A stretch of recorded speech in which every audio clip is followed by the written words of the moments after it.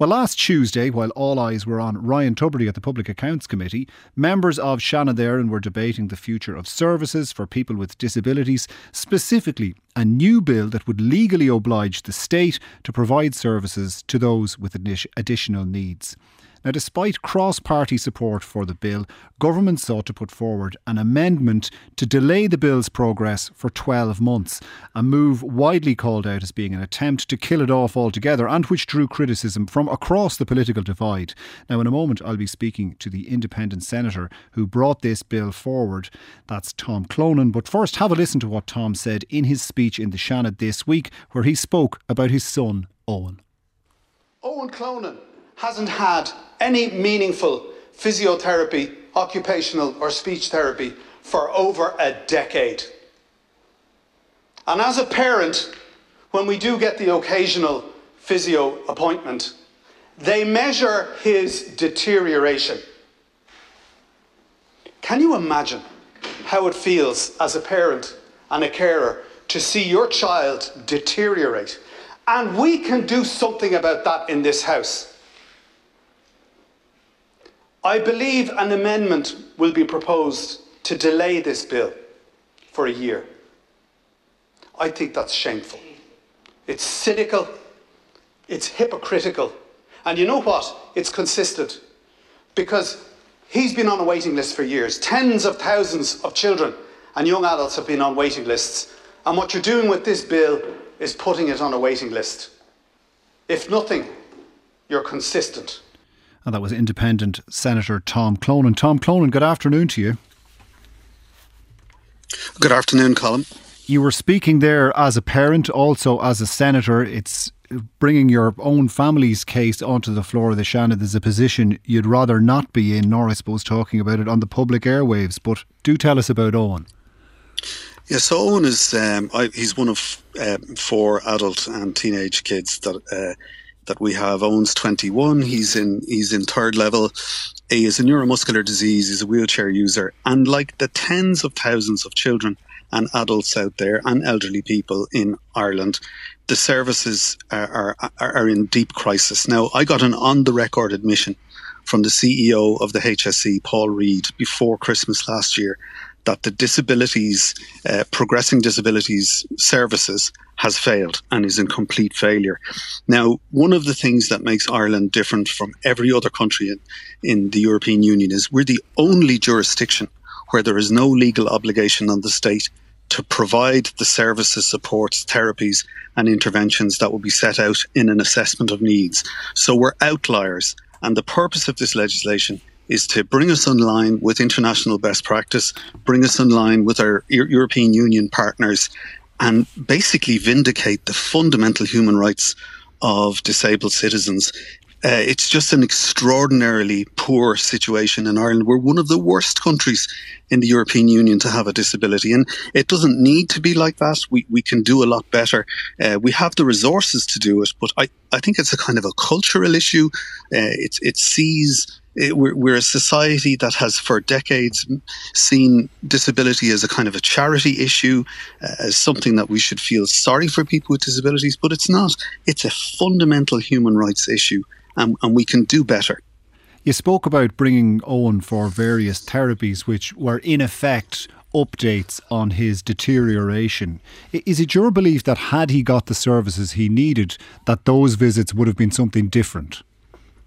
Oh, of course. I mean, if we lived in Britain, or if we lived in Germany, or if we lived in many other jurisdictions, his life would be completely different. He would live an independent, autonomous life. As it happens, he's 21. He will live at home with us, possibly until I die, and then I don't know what his fate will be. I've asked the HSE about this, and the senior social worker in my area told me in 2019, she said, well, does he have siblings? And I said, yes. And she said, does he have a sister? I said, yes. And she said, well, what are you worried about? She can look after him when you die. And that's the kind of culture, and that's from a social worker in 2019. It's not 1919 or 1819. It's really shameful here. And, we really need to to get to grips with this, we need to fully ratify the UN Convention on all of its protocols on the rights of persons with disabilities, but we need to make it legally obligatory. We need to force the HSE and the Department of Health to do what it says in the tin and treat and that component of disabled citizens' life, needs to be addressed because it's absent at the moment. And there are tens of thousands of listeners, Colin, who have children with autism or who are neurodiverse or who have intellectual disabilities or have physical disabilities. And they know what I'm talking about. They're probably screaming at the radio. There are no services out there. And when you're in the community, nobody can hear you scream. This is suffering and despair that's going on behind closed doors all over the country. And what tangible difference would your bill make? Well, it would immediately make it obligatory for the state to carry out its functions. Now, I know from talking to Minister Rabbitte that she has had issues with the HSE where in some instances they've just point blank refused to administer or implement budgets when it comes to personal assistance and so on. So it would actually empower the minister in her role and would empower future governments. And can I just say, Colin, like last week was a very important moral victory, to defeat a government amendment by whatever means. It's almost unheard of. One of the ushers in Leinster House told me he's been there for 17 years. He's never seen this happen before. And I want to thank my colleagues in the Seanad, particularly for anybody who's not familiar, Tom, because obviously there was another story going on in the Oireachtas committees that day, namely the appearance of Noel Kelly and Ryan Tubridy at the Public Accounts Committee and later on in the Media Committee. What happened in the Seanad and what was the aim of the government amendment that was defeated? Well, just so listeners know, it's a numbers game. There are 60 senators, approximately 40 of them are government senators, so they have a massive majority in the Seanad. So when I brought forward my legislation, which I can do as an independent senator, Cabinet instructed that an amendment be brought forward to basically kill the bill, like the Quentin Tarantino movie Kill Bill. It was designed to kill the bill, but my colleagues across the floor, the government senators from the Greens, Fianna Fáil, Fine Gael, and particularly the senators in the opposition who supported me and who signed my bill from Sinn Féin, from Labour, from the Civic Engagement Group and from my own independent group, they all decided to take a moral stand. And for that, I am very, very grateful because Owen was in the chamber. And I did say it to them. I said, look, if you come in and vote for this government amendment, which will kill this legislation, you'll have to walk past this young man, Owen, and look him in the eye before you press that green button. And I made the point, that our most vulnerable citizens, some of whom can't even reach out and pour themselves a glass of water, you have all these able-bodied, privileged people who are going to go in and press a green button and destroy this piece of legislation. And I think they were persuaded. I know that they were persuaded, and I've been approached by senators from all of the parties expressing their support, and I would hope that I can count on their support to get the legislation through the remaining stages. It's only one part of a journey, Colin. I know that there's the social model for disability, there's the medical model, but we don't even have the basic medical interventions that are necessary, and we need to value our physiotherapists, our OT, all the people on the front line are amazing. It's the HSE, it's the Department of Health. And I have costed this. We can have the Australian model or something similar to it, which is a lifelong autonomous wraparound system for disabled citizens. The cost would be 1/7. That's all, 1/7 of the HSE's total budget of 22 billion. We have the money for it. We have the resources for it. It's a philosophical, ethical stand. It needs to be a fundamental human rights issue. Just very briefly, Tom, in the event that never had to happen, the government senators didn't have to go and look your son in the eye as they pressed any green button. There was a sort of a technical loophole by which this amendment fell. What was that? So basically the government didn't appoint tellers for the vote. So it allowed them to, I suppose, defeat their own amendment without breaking the whip. But I would say this, a number of senators did indicate in their speeches that they would break the whip. And that would have created a problem for government. And I would ask Cabinet, if there's any members of Cabinet listening, would you please meet me and talk to me about this? I mean, I see members of Cabinet every day in Leinster House. I've been outside Leinster House at the gates protesting for 20 years. And I know that the Minister will say she's attempting to reorganise services and get over the failure that Paul Reid admitted to before Christmas. But I know that that's not the case on the ground. You know, it's more than just rearranging the deck chairs in the Titanic. We need a complete reboot, and we need to service the needs of our most disabled citizens. And this isn't just for disabled children and adults. This is your parents' column, my parents, the parents of people listening. Every single person in Ireland will become disabled at some point. The World Health Organization shows that on average, every single citizen will spend 8 years of their lives with a disability of some sort or another. And so these provisions that I'm proposing would allow, you know, our elderly parents to live with dignity at home instead of having to go to a nursing home. They'd have a home care package, which is much cheaper than putting people in and corralling them in nursing homes. Like, all of this makes sense. And I would appeal to Cabinet not to give out these cynical instructions to destroy this legislation. It will benefit all Irish citizens. Just stay with us for a while, Tom, because I want to introduce our political panel listening to you here in studio. There, Anne Rabbitte, Minister of State for Disability and Fianna Fáil TD for Galway East, David Cullinane, Sinn Féin TD for Waterford and his party spokesperson on health, and Duncan Smith, Labour Party TD for Dublin Fingal and also his party spokesperson on health. You're all very welcome in studio today. Anne Rabbitte, you're the Minister with responsibility for disabilities. You were in the Seanad listening to Tom Clonan's speech. You've heard what he had to say today. He said that Cabinet issued an instruction for his bill to be delayed by 12 months. What was the thinking behind that, and is that the case? It was a time-delayed amendment by 12 months. And to be fair to Cabinet, I think they're supportive of me in what I'm trying to do as Minister for Disability. It has taken me, and Tom is quite right in his saying is that when he had the former CEO in front of him, where he said that the PDS model wasn't working. The which? The Progressing Disability Services wasn't working. And some would say it's still not working, and I won't disagree with that. That we set about as to what needed to be put in place, and I will synopsise it very, very quickly, that I needed to put in place, it is about having clinicians to deliver services column. That's the magic in this piece. Bringing forward a piece of legislation, which I myself and Tom and government are in the one place. We do want more interventions. We want to ensure that children aren't sitting on assessment of needs, and that there's a legal basis for assessment of needs, but that basis doesn't mean that a child is getting it any quicker. We've 18,000 children waiting an assessment of need this minute. Having a legal basis for intervention, perhaps it would mean that those who could afford to get into the court systems would argue that they could get their children seen to first. But has the legal basis for establishment of a legal basis for the assessment of needs not helped you in a deadline you set the HSE, where you said you wanted assessment of needs done by August 1st, or you would start to transfer money out elsewhere? Now, if that's helped your cause in that area, why wouldn't this help your cause in providing services? To be very fair, in relation to the Labour motion that was brought forward, of which I took at face value to say, that is what I have been trying to do. I was on, when Labour brought forward that motion, I was already doing this. I was trying to get it stood up. I just happened to disclose in the floor of the Dáil and put the deadline on it as the 1st of August. But the 12 months that you're looking for, ultimately Tom Clonan's bill is not going to be implemented in the morning. The Dáil and Seanad, they're going into recess.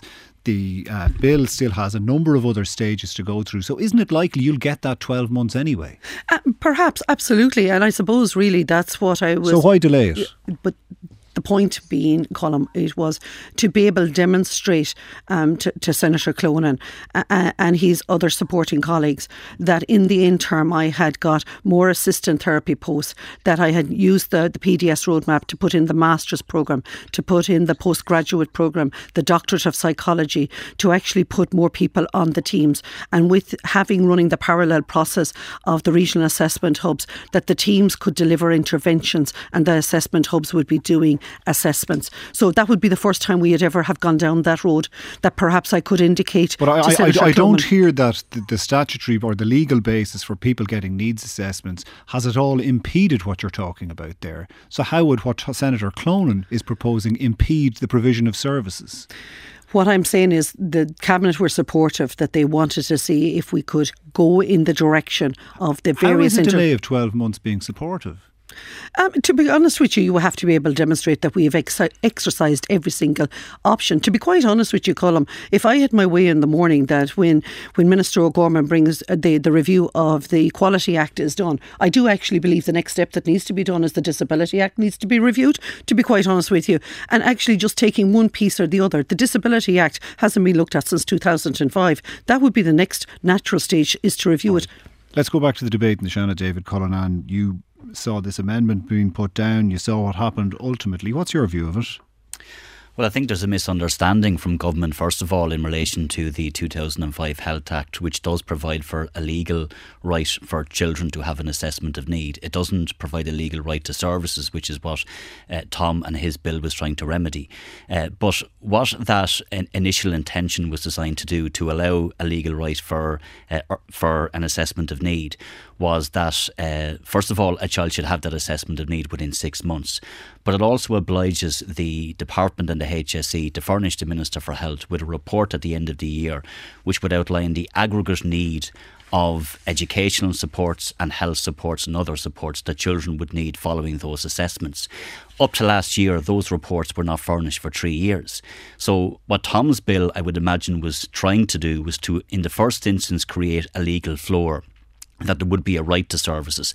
And then likewise with the assessments of need, there is a responsibility then on the department and the HSE and government and budget time to provide the resources to vindicate the rights of children. That's what needs to happen.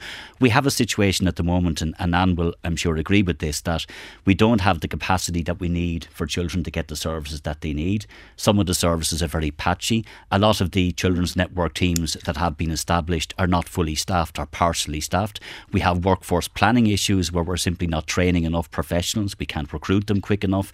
And we also have a bizarre situation where some of those services are staffed by non-HSE staff who are on different rates of pay to HSE staff, which also creates problems.